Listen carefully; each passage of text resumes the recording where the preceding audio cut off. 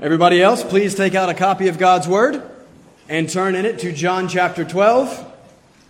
This morning we're going to be in John chapter 12, verses 20 through 26. You can find that on page 899 in the Pew Bible there in front of you. John 12, 20 through 26. I have not yet in the last 3 weeks said what I say for many of the chapters of Scripture. This is one of my favorite chapters in the Bible. I say that a lot.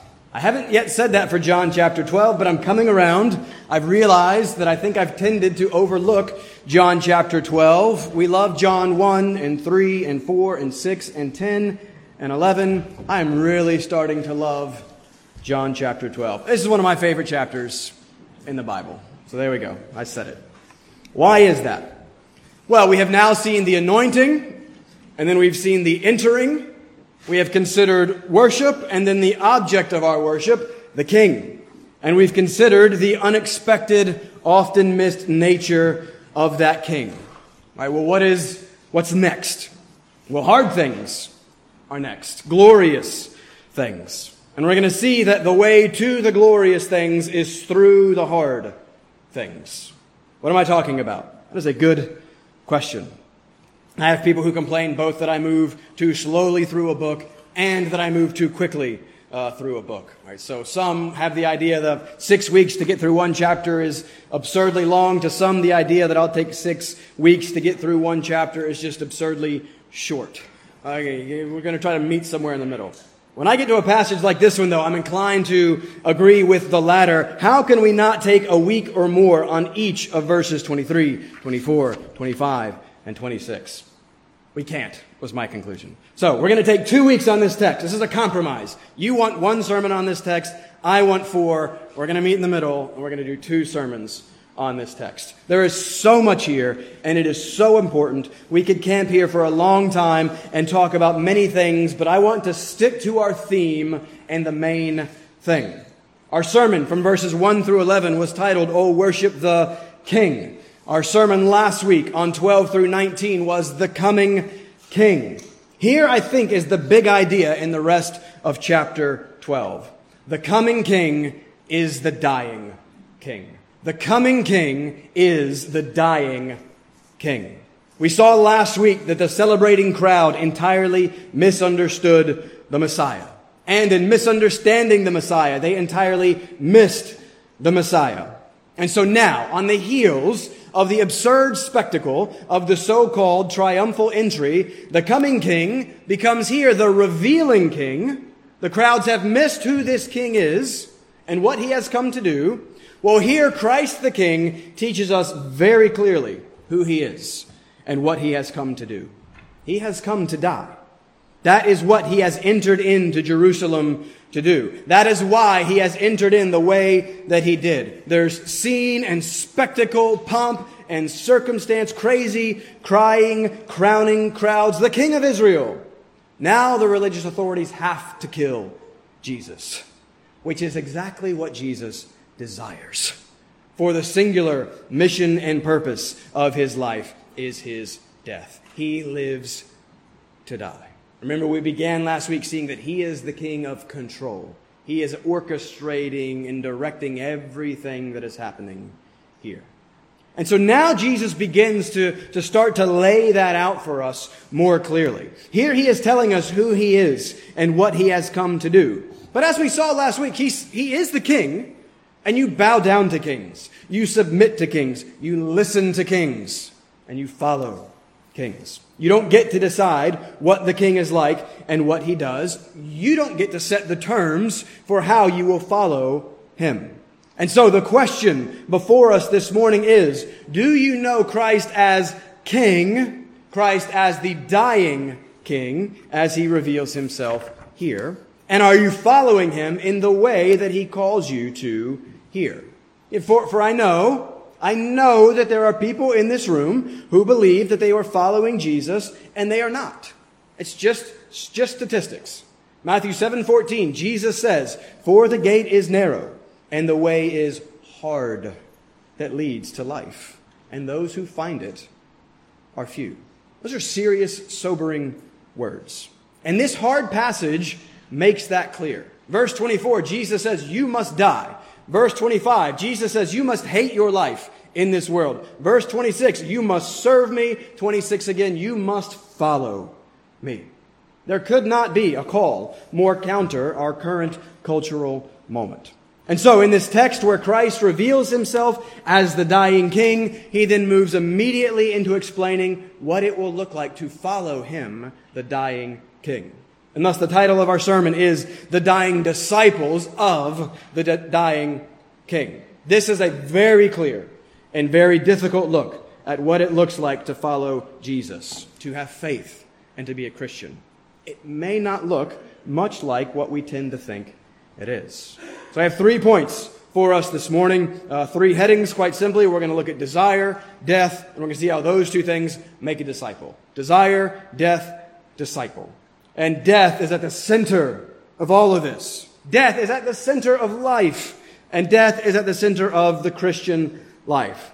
So point number 1, we're going to start and see that a disciple desires the king. I think that's going to be important. We want to start there. Then point number 2, death. We will see that a disciple is dependent on the death of the king. And then point number 3, a disciple is dependent on the death of the self. And then we're going to come back next week and really expand upon point 3, where Jesus says a disciple hates his life, a disciple serves Jesus, a disciple follows Jesus. We just need to take a week to look at that. So are you a dying disciple of the dying king? One commentator says that we arrive now at one of the most profound and most demanding sections of the gospel. There are depths here that defy all sounding, and death is at the center of all of it. So let me read it for you. John chapter 12, short passage, very important. John 12, verses 20 through 26. Pay attention. This is what God wants to say to you today. Now among those who went up to worship at the feast were some Greeks. So these came to Philip, who was from Bethsaida in Galilee, and asked him, Sir, we wish to see Jesus. Philip went and told Andrew. Andrew and Philip went and told Jesus. And Jesus answered them, The hour has come for the Son of Man to be glorified. Truly, truly, I say to you, unless a grain of wheat falls into the earth and dies, it remains alone. But if it dies, it bears much fruit. Whoever loves his life loses it, and whoever hates his life in this world will keep it for eternal life. If anyone serves me, he must follow me, and where I am, there will my servant be also. If anyone serves me, the Father will honor him. If you would bow with me, let's pause, let's take a moment, let's ask for the Lord's help in this time. Father, there are some hard and heavy words you have given to us here this morning. Father, these are your words. These are the words that the one that we claim to follow speaks to us about what it looks like to follow him. I pray that you would help us to hear and heed these words. I pray that you would show us first how good and glorious this King is, how he has revealed his grace and his glory and his love to us so clearly in coming to die for us. But Father, we are so often caught up and consumed with ourselves, so often focused on our will and our desires and ourself. Father, help us to be more and more consumed by Christ, focused on him and desirous of him. Father, I cannot do this. We cannot do this in and for ourselves, but we know that you, by the power of your Spirit working through your word, can. And so we ask now that you would work. Show us Christ. Help us to desire him. In Jesus' name we pray. Amen. So point number 1, we do start with desire. A disciple desires the King. Why desire? Well, let's look at the text. Context first. Verse 20 tells us that now among those who went up to worship at the feast were some Greeks. All right, so the feast we know by now is Passover. We saw it back in chapter 12, verse 1. John has been belaboring the point that the Passover is our context. And that's going to color everything that follows, because remember, Passover is about death. This king is about death. But we're first considering the desire. We see there also that Passover is also about worship. We have considered that worship serves. We're going to see more on that in verse 26. Worship adores. That's basically our point here. And worship sacrifices. That will be our third point and next week. But what's interesting here is that those who are coming to worship at this feast in verse 20, this Jewish feast, were Greeks. Now, that doesn't mean necessarily that they were literally from the country of Greece, but the term Greeks at the time was often synonymous with the term Gentiles. A Greek was any non-Jew. In other words, the Greeks were the nations or the world.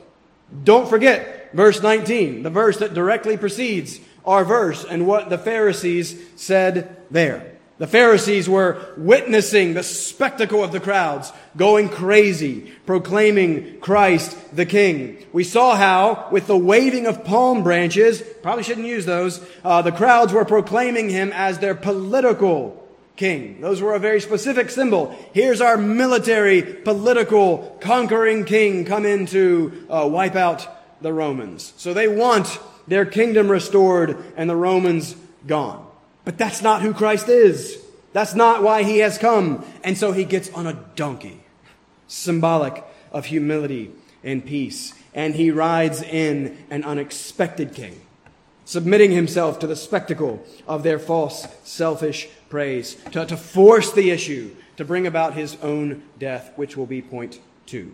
But the Pharisees are watching all this, and they don't understand it at all. They just see the crowd, they see the crazy, and they cry out, "The world has gone after him."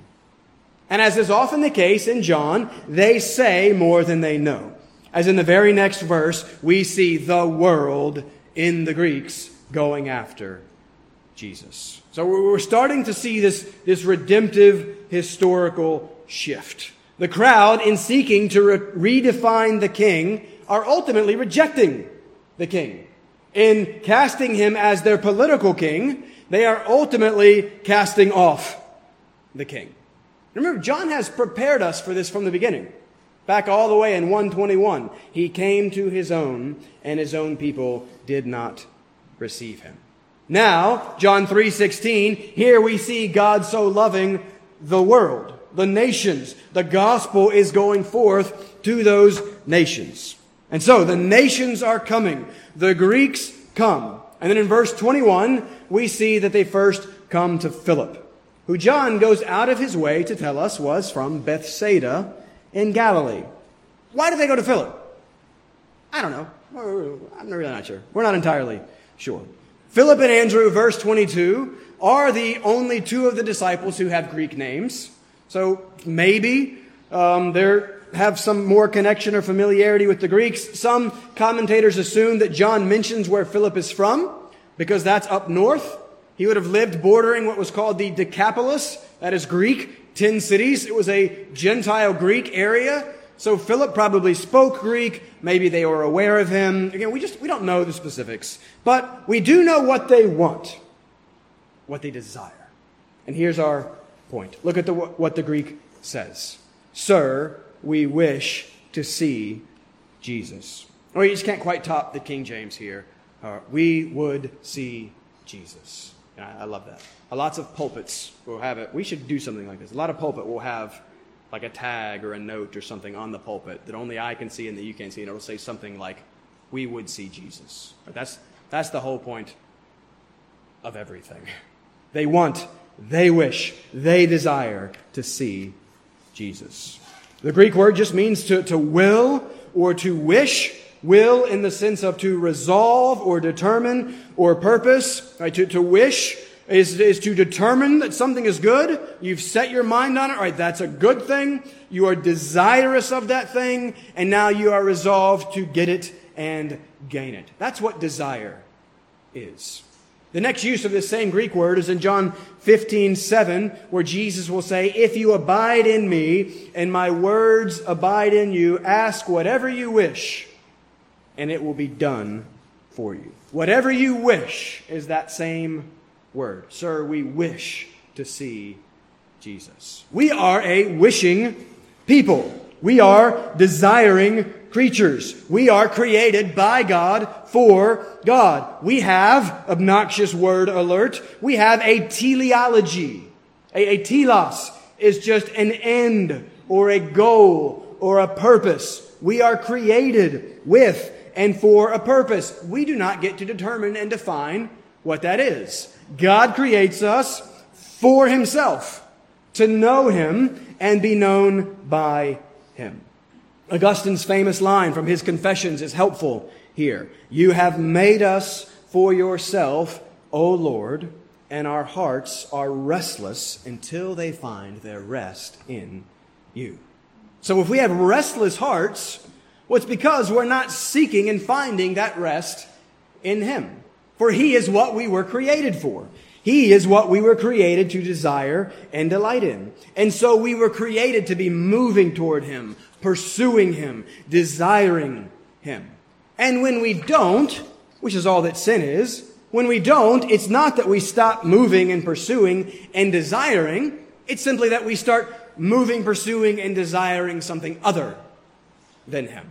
Something that we have sinfully and stupidly determined will fulfill and satisfy us and bring about our good and make us happy. Because that's what we're always doing all the time. We are always desiring and always then pursuing that thing that we desire. The philosopher Blaise Pascal has a famous line, all men seek happiness. This is without exception. Whatever different means they employ, it all tends to this same end. The will, again, that's what desires, the will never takes the least step but to this object, happiness. You never do anything. You never pursue anything, choose anything, think anything, except that you believe that thing will ultimately, in some way, bring about your happiness. Desire. We are, all of us, always setting our mind on something that we have decided is good. We then start to desire that thing, and then we pursue it, thinking that it will bring us what we want. Everyone desires, disciples desire Jesus. I think it's important for us to start here. We're too familiar with the word faith. Love has lost any real meaning. Belief has become little more than belief about. The whole point of this book is faith. These are written that you might believe. But what is that? What does that really look like? Well, it could be helpful for us to see that it looks like desire. We are desiring things. Always doing what we desire. So, what do you desire? Honestly, what do you wish for? What do you daydream about? None of us like to admit. We're adults. We're grown-ups. We don't daydream. Yes, you do. We all do. We have stupid daydreams that we think about and we wish up. I've shared before that I used to have a recurring daydream. Used to kind of hope. I've learned, I think this has probably have not been helpful. I'm having to fight and kill it. But this daydream that I used to always have was that I actually write a book. It's a dream. It's not going to happen. But then people actually read it. Lots of people. A Christian book actually read by non-Christians. The next C.S. Lewis, David. That's going to be me. The next C.S. Lewis. His books have sold 200 million copies. Mine would, of course, sell millions of copies. Also making millions of dollars. All to the glory of God. Of course. Of course. Right? You've got something stupid like that. It's not just me. That dream reveals something about my desires. It reveals something about my heart and about my life and what I actually really love and live for. Comfort, ease, fame, being recognized. What do you daydream about? A boy? A girl? A job? A raise? A vacation? What is it? Those daydreams reveal much about what you desire and what you love. Disciples desire Jesus. And I have shared before my concern on this point, both personally and corporately. I've shared how hard the Psalms are for me to read sometimes. I just read Psalm 73. Whom have I in heaven but you? And there is nothing on earth that I desire besides you. Is that true of us? In any way. Not perfectly, of course. I know that. That's not what I'm saying. We will always wrestle and struggle with competing desires as indwelling sin wars against us. But is there a progress and a growth and a movement toward this discipleship fact? Disciples desire Jesus. Do you desire Jesus? Honestly. Matthew Henry writes on this verse, the great desire of our souls should be to see Jesus, to have our acquaintance with him increased, our dependence on him encouraged, our conformity to him carried on, to see him as ours, to keep up communion with him, derive communications of grace from him. We miss our end, our purpose, our goal, if we do not see Jesus. You see, you miss the very thing that you were designed for if you do not see and desire Jesus. Do you desire to see Jesus? Is he what you are pursuing? Is he what gets your time and attention, your thought and affection? Do you love him and long to see him? For that was the Greeks' request. We would see Jesus. That's their desire. Now, here's an interesting question. Does Jesus reply to their request? Does he do what they desire? Do they see Jesus? Point number 2. This is really well done on John and Jesus' part. Point number 2 is death. A disciple is dependent on the death of the king. Look at the text. 22, Philip goes and gets Andrew. They go together and tell Jesus. Why do they go get Andrew? Again, I don't know. We only see Andrew 3 times. We've talked about this. And each time Andrew is bringing people to Jesus. All right, so that's a good thing. We need more Andrews. Worship witnesses. But for now, look at verse 23. They have said we wish to see Jesus. Jesus is told they wish to see Jesus. Jesus' response, 23. The hour has come for the Son of Man to be glorified. Stop. What? Not, we wish to see Jesus. Yes, of course. Right away. Let the Greeks come to me. Not, nope. It's not right to take the children's bread and throw it to the dogs. But the hour has come for the Son of Man to be glorified. How is that a response to their request? Is that an answer? Yes, of course. It's a brilliant and beautiful answer. Now, listen, the text doesn't tell us clearly whether the Greeks actually met with Jesus or not. Grammatically, it seems that Jesus' words in verse 23 are to Philip and Andrew. But if you look down at verses 29 and 34, we also see that the crowd is somewhat around and still kind of overhearing what Jesus is saying, primarily to his disciples, but they're overhearing it. So were the Greeks there too? Maybe, probably. We just don't know. And it's not the point. The crowd has just seen Jesus and not actually seen him at all.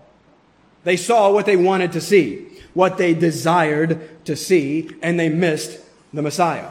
Matthew 13:13, seeing they do not see. Now, here are these Greeks saying, we want to see Jesus. And what does Jesus say? Jesus says, you want to see me, you have to see me in my glory. Okay, great. We love glory. We talked last week about our spectacle obsession. We love big and loud and showy and flashy and extravagant. Still can't hear from last night where the music was so loud. Can you guys hear me? The triumphal entry, just sure, it looks like glory. It's big, it's loud, it's extravagant. We love glory. But Jesus clarifies, and he is painfully clear. Verse 24. Here's the main thing. Don't miss this thing. This is the point. He has just said glory, and now he says, truly, truly, I say to you, unless a grain of wheat falls into the earth and dies, it remains alone. But if it dies, it bears much fruit. We want to see Jesus. See me as I am in my glory. See my glory in my death. And so does Jesus answer their question? Absolutely, he does. But not in the way that we'd expect. not in the way that we'd want. They want to see Jesus, and he really ultimately answers by showing them the cross. For there is no other way to see Jesus. That is where he is seen. That is where his glory is revealed, first and foremost in his death. The coming king is the dying king. If you do not see him as that, if you do not desire him as that, then you do not see and desire him at all. 3 times Jesus has said, up until this point, my hour has not yet come. Twice, John has said that the authorities were not able to lay hands on Jesus, for his hour had not yet come. Now it has. And we've got to strive to see the beautiful tension between verse 23 and verse 24 and how important Christ's answer is for our life. It is our life. Here's what I mean when I say that the way to the glorious things is only through the hard things. The way to life is only through death. We understand the illustration that he's using, the metaphor in verse 24, right? We may be city folks, but it's not all that complicated. A grain of wheat, a seed. We don't have any wheat around here. Let's consider an acorn. We do have trees, a couple of them at least. But you have this tiny little acorn, maybe an inch long. I'm not a tree expert, so is that an arborist? What is that? I had to look all this up. But you have this thing that's like an inch long, and as long as it stays connected to the tree, onto the tree alive, nothing happens. But when it's disconnected from the life, when it falls, it dies, and it finds its way into the ground, it grows, and it bears much fruit. Out of this, this is magic. Right? Out of this one tiny little thing, this acorn, can come a tree of upwards of 100 feet tall, with a branch spread even larger. Large oaks can produce 10,000 acorns a year. Some can live hundreds of years. Estimates are upwards of 10 million acorns over the span of an oak tree's life. All of that from one tiny little acorn, one little seed. One acorn, 10 million acorns. That's fruitfulness. That's a lot of life, all a result of death. And so Jesus is taking this very basic principle and now applying it to the Christian life. The way to life is only through death. And this is a hard lesson for us to learn. For no matter how long we've been at this, no matter how mature we think we may be, all of us still have this lingering desire and sometimes subconscious assumption that things are supposed to be easy. The good life, the glorious life, it's supposed to be the comfortable life. It's supposed to be the life at ease. We want the way to life to be through life. And Jesus is here brutally divesting us of any such foolish ideas in laying out for us this basic fundamental principle of the Christian life. But he starts off first by applying that principle to himself. Verse 24 is first and foremost about Jesus the King. And again, we're just too familiar with this. We need to understand how absurd this seems to basically everyone. Don't let over-familiarity dull you to the scandal of what Jesus is saying here. We've talked a lot about glory. Glory is the manifestation of majesty. Glory is showing and shining forth greatness. It's greatness, power, beauty on display. We talked last week about how Caesars were glorious in their grand triumphal entries. 1988 dunk contest. Michael Jordan. We have a Duke fan here. We have a Duke fan from North Carolina. Welcome, Duke fan. But Michael Jordan, 1988, soaring magically through the air from the free throw line to defeat Dominique Wilkins. That's glory. 156,000 American, Canadian, and British troops on 7,000 ships crossing the English Channel in one day to storm the beaches of Normandy and save the world. That's big and grand and glorious And on and on and on we could go. All of these things are big and impressive, displays of great strength and skill. We understand glory. We're all looking for glory. It's what you're looking for on your phone. It's what you're looking for on social look at media. We get glory. Jesus says, I'm going to get glory. I'm going to die. It's insane. This is why Paul, in 1 Corinthians 1, calls the cross a stumbling block and foolishness to the world. Cicero, great Roman philosopher, 100 years before Jesus, said the cross was so horrible that the word shouldn't even be named in polite society. It was forbidden to crucify a Roman citizen. It was so terrible. He said that the cross should be removed from a decent person's very thoughts, eyes, and ears. Seneca, another Roman philosopher alive during the time of Christ, agreed. And he actually wrote these words, "Can anyone be found who would prefer wasting away on the cross in pain, dying limb by limb, letting out his life drop by drop rather than any other quick death? Can any man be found willing to be fastened to the accursed tree?" That's our word. Can any man be found willing, wishing, desiring to be fastened to that accursed cross? Yes. Yes, here. As we see Christ not only willing to go to the cross, but glorifying in going to the cross. Old, rugged instrument of death, and not just death, but brutal, bloody, slow, torturous death. There aren't many deaths worse than the agony of the cross. Christ is saying that, me, the King, on that is glory. Here's where you see my power. Here is where you see my greatness. Here is where you see my majesty most manifest. Here is God's transcendence and beauty and goodness and everything most clearly revealed in my death on a bloody cross. That's glory. And that's unexpected.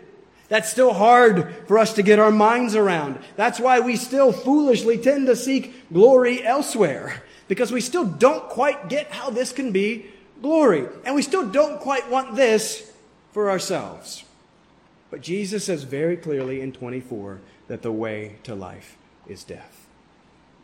Yeah, but think about that again. Why? Always ask why. Why is that true? Why does life come only through death? And why would the King be coming to die? It makes no sense.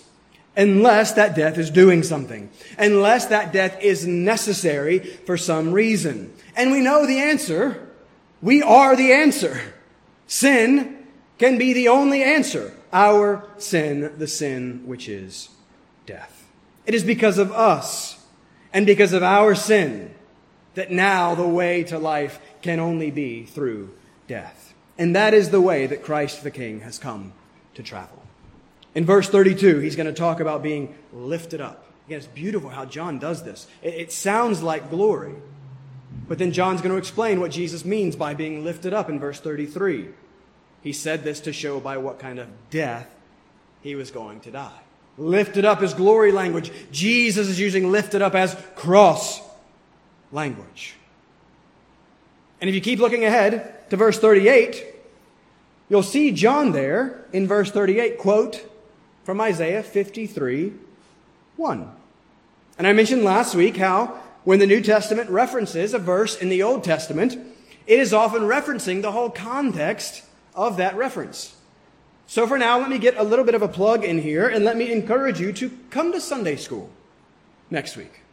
I have been tasked with the wonderful but impossible responsibility of expositing the great Isaiah 53 effectively. I was sitting in Sunday school this morning thinking, how could I give 53 to Peter? I really want Peter to do this. How can I give it to him? I'm not going to do it. I'm going to do it. Isaiah 53. Come, because it's all about what we're talking about here, and we're going to look at it in great detail. But I said that this whole section, the rest of John 12, is all about the fact that the coming king is the dying king. And that's what Isaiah 53 so beautifully and brutally explains to us. He has borne our griefs and carried our sorrows. He was stricken, smitten by God, and afflicted. He was pierced for our transgressions. He was crushed for our iniquities. Upon him was the chastisement that brought us peace, and with his wounds we are healed. It was the will, the wish, the desire of the Lord to crush him. He has put him to grief. He poured out his soul to death. He bore the sin of many and makes intercession for the transgressors. Behold your King. This is who he is. Your dying King. Your dying to save King. Listen, we just sang it. You who think of sin but lightly, nor suppose the evil great, here may view its nature rightly. Here its guilt may estimate. The thing that Christ has come to do, his sole mission and purpose, is entirely and only because of our sin. Our sin that we so minimize and ignore and just act like it's just not that big of a deal. Our sin that we so tend to focus on how awful people are out there so that we can feel a little bit better about the sin that is in here. Our sin that is an attempt to be God ourselves. That's what sin is. Our sin that is an attempt to ungod God and to murder God. We just think way too little and lightly of our sin. But as a rejection of and rebellion against the Creator God of all glory, the good God, perfect in love and kindness, there is no comparable crime. We think of the worst thing, the worst crime, the worst injustice. None of it compares to simple unbelief, simple refusal and rejection of the God who made us and gave us life. But we've all experienced that. When you are rejected, when someone calls your goodness into question, when someone says that you're not trustworthy, says that they want no relationship with you, you are rightly hurt and offended. And you're not all that good, right? I'm not either. I'm not that trustworthy, and I'm not that good. So they're probably right. But God, he is perfectly good. And we have all totally rejected him. You're not good, God. I just don't even think you're that trustworthy, really, God. I don't really actually want relationship with you, the God who is life and relationship. And he is rightly and justly offended. His justice demands that he punish the worst of sins. We want murderers justly punished. Our problem is that we don't believe that we are the worst of murderers, as we have attempted to murder God himself with our sin. That's why the wages of sin is death. That's why God's judgment of sin will be so indescribably terrible, because the rejection of the all-glorious and good God is so indescribably terrible. Again, plus, I say this a lot, but it's just simple. You reject the God of life, you accept death. That's simple. You reject where life comes from, you receive death. That is what we deserve. And that is why Christ has come. That is why Christ dies. The offended party, God himself, the Son, the King, coming to save us from himself by giving himself for us. It's amazing. Something must be done about our sin that demands a death payment. Christ himself comes to pay that death payment for us in our place. Listen, that's what this is all about. That's why the death of Christ is also the glory of Christ. The coming King is the dying King. The crucified is the King. What love!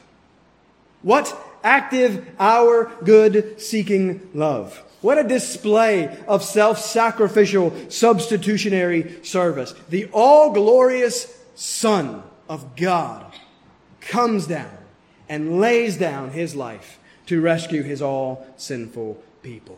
Glory. That's glory. Life, our life, through his death. This is the fundamental, basic principle of life and the Christian life. A disciple is entirely dependent on the death of the King. This is what creates our life, by him paying for our death. You are not and you cannot be a disciple if you do not have this. if you have not been born again, if you have not, by the grace of God, been united to this Christ, made new, and then responded in repentance and faith. A faith that desires this King.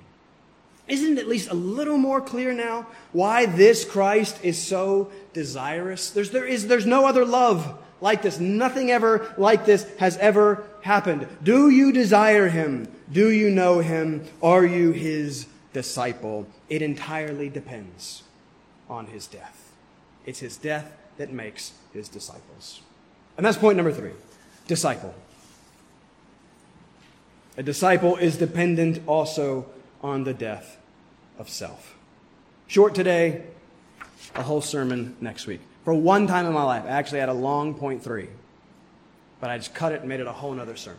So we're going to do it. We're going to look at this next week. Jesus, in verse 24, is teaching us a truth about Himself that is also then a truth about ourself when we become His. Now, of course, this principle applies to Him in a unique way. Only His death is a sinner-saving death. But look at how He moves directly from that into applying this general principle to us, His followers, in verse 25. Look at 25.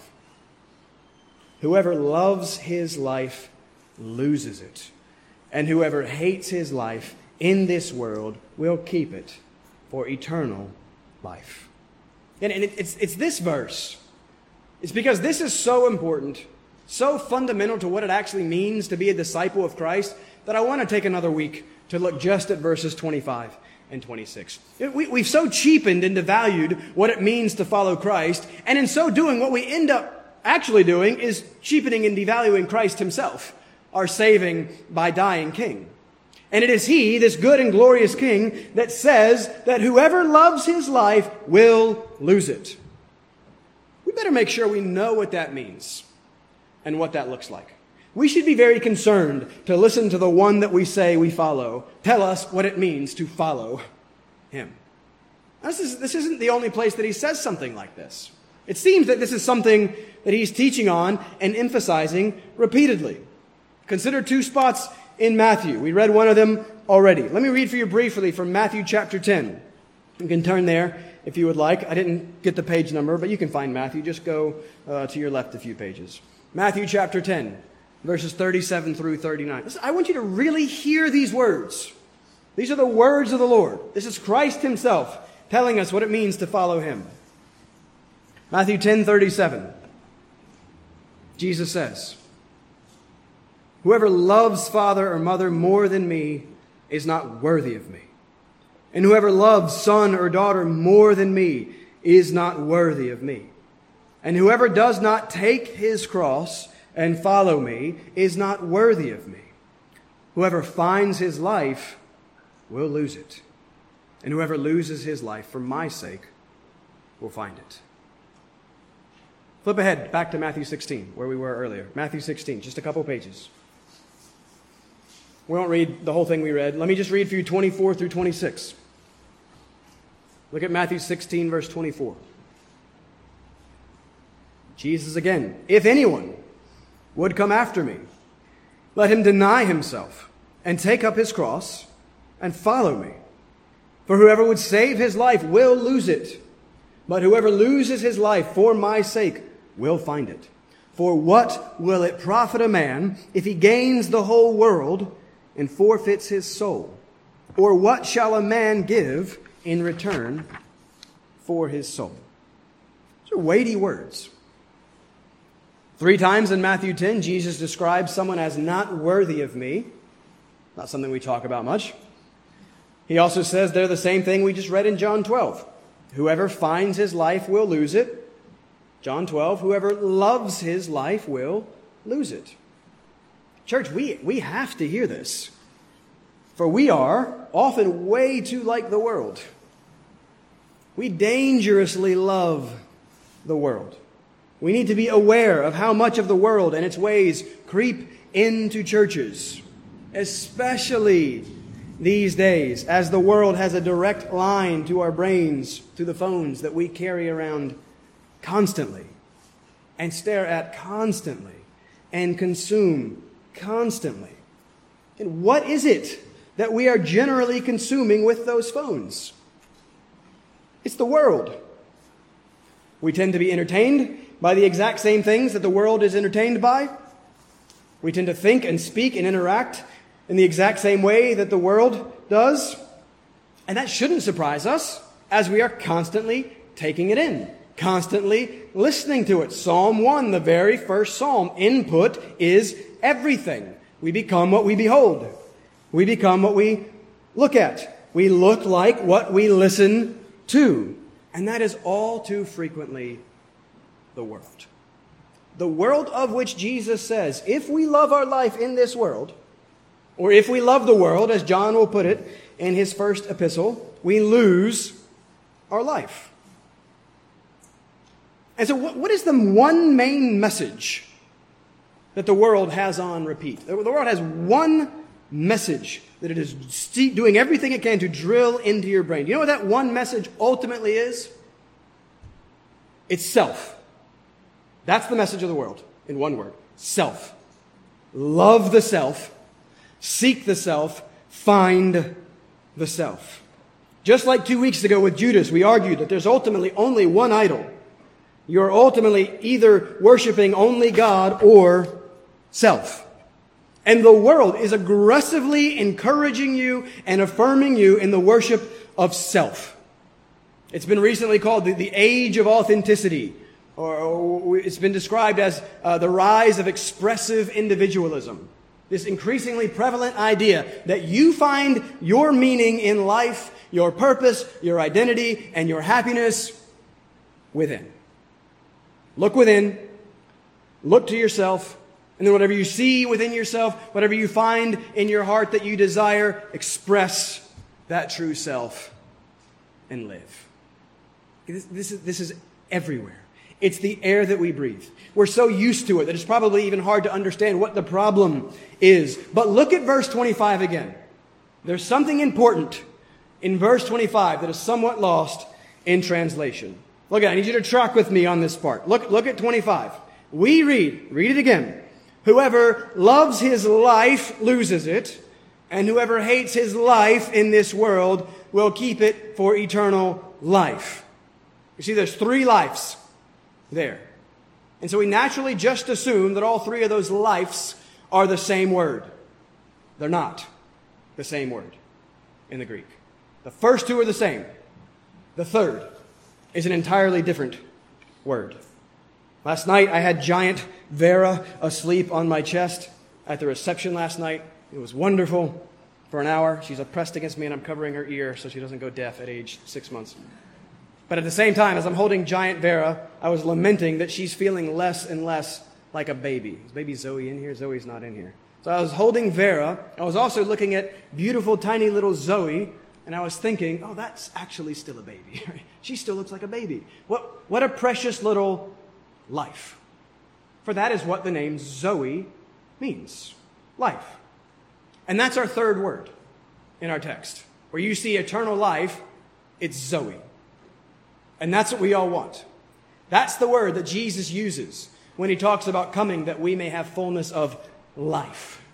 The divine life. That's purpose. That's identity. That's happiness. And Jesus says he's the one that brings it. Zoe. But the first 2 lives in verse 25 are a different word. Not Zoe, but Suke or psyche. This is the word from which we get our word psychology. And that word definitely can and does mean life. But the fact that John is choosing 2 different words signals to us that he probably wants us to understand these somewhat differently. Look down at verse 27.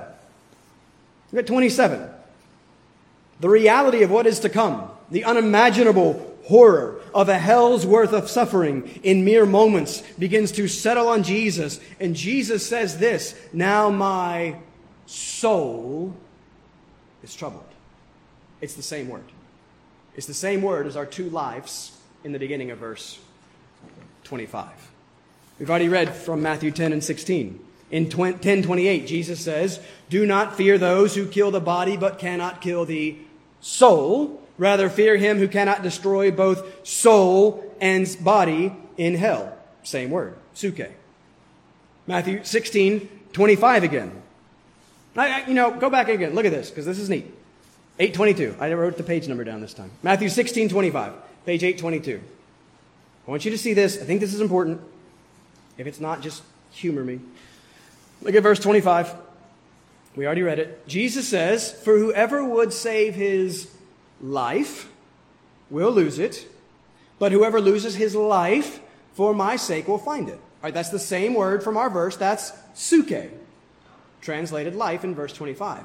But keep reading. It's like the number one hermeneutic strategy. Keep reading. Look at verse 26. "For what will it profit a man if he gains the whole world and forfeits his soul? Or what shall a man give in return for his soul?" Those two souls, it's our same word. It's the word suke. Life, life, soul, soul. It's all the same word. The suke is the soul. The soul is the self. So now go back and read John 12:25 now. Jesus says, "Whoever loves his soul/self loses it, and whoever hates his soul/self in this world will keep it for eternal life." My third charge to Sam at the wedding yesterday was this: Sam, die for your wife. Die to self. That's just this principle applied specifically to marriage. That's just what it means to be a Christian. A Christian is one who has died to self. A disciple is dependent on the death of the self, for the self is sin. That's all that sin is. Sin is simply selfishness. We were created to image God, to be like Him, outwardly oriented around Him. Sin was the inward turn to self. Sin is self. And yet, this is the very thing our world is encouraging and affirming. And yet, here we see that it is the very thing that Christ is discouraging and condemning. It cannot be both. They're mutually exclusive. It's one or the other. And I think that many of our problems come down to this. I know that many of my problems come down to this.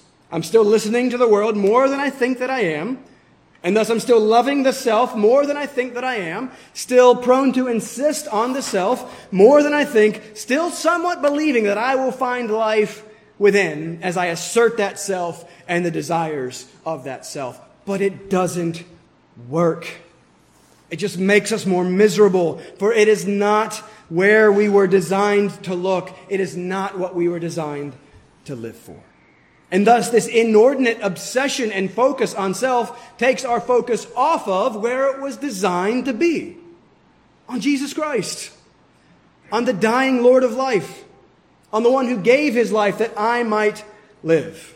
Why would I ever, if He is all that we saw in verse 2, why would I ever want to give my attention to and live for myself when I can have that?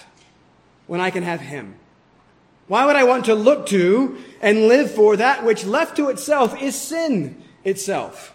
The sin which is death. The sin which separates. And so it's because of sin that self must be displaced. Self must die. The endless, shameless focus on self must be replaced by an eternal, saving focus on Christ. I think this is where we so often struggle. Where's our focus? What are we living for? This is why a disciple is dependent on the death of the self. This is why also, though, that death of self is actually life.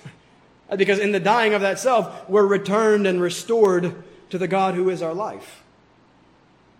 And that then begins to manifest itself in an entirely different sort of life. Not like the world. It's going to be different. Set apart from the world. Not loving and living for all the same things. For the Lord has loved and lived and died and lived again for us.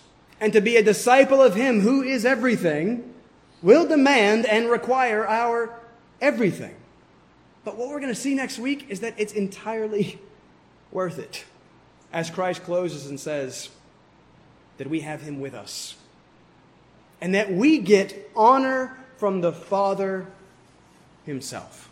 I wish that excited me more than it does, because again, that's everything. Isn't it good to be honored and recognized and affirmed? Here's honor, recognition, affirmation from God the Father himself. Do you desire that honor? Do you desire Christ with you? For this is what a disciple is. A disciple desires the King. A disciple is dependent on the death of the King, and that death and desire will result in the disciple's death to self. Are you dying to self? Ask and consider honestly, who are you truly living for? Self or the King? Whose will are you seeking? Self's or the King? Where do you find joy? Self or the King? A disciple dies to self and lives to Christ. Great George Mueller, building schools, orphanages, caring for 10,000 orphans, all funded entirely by prayer. Mueller makes me uncomfortable because I'm so unfamiliar with so much of his experience. I'm learning from him. But Mueller was once asked, "What's your secret?"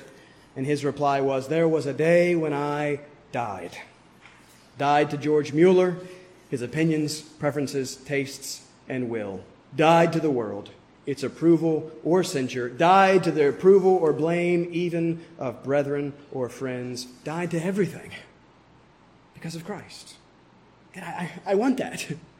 I want to decrease so that Christ may increase. I want to die to the world and care nothing for its approval. I want to live entirely to and unto the Lord. For that is what it means to be a disciple of this infinitely desirous King. Let's close with a word of prayer, and let us ask Him to help us desire Him and follow Him and live for Him. Pray with me. Father, please help me. Please help us now. Father, we are so consumed with self.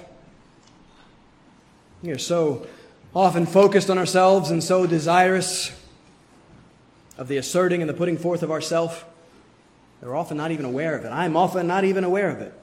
Father, help us to see. Help us to see sin for what it truly is in its rejection of you and affirmation of self in your place. Father, most importantly, please show us this Christ. May we see His glory demonstrated so clearly in His cross. May you show us how gracious and merciful and compassionate and kind you are in that cross, and coming yourself to save us from yourself in Jesus Christ. Father, you have given us everything, and yet we so often desire other things. Father, I simply ask that you would help us to desire Jesus. We know that we cannot create this in our own hearts. So we ask that you, by your Spirit, working through these words, your word, would continue to build and grow a great desire and affection for Jesus. We ask this all in His name. Amen.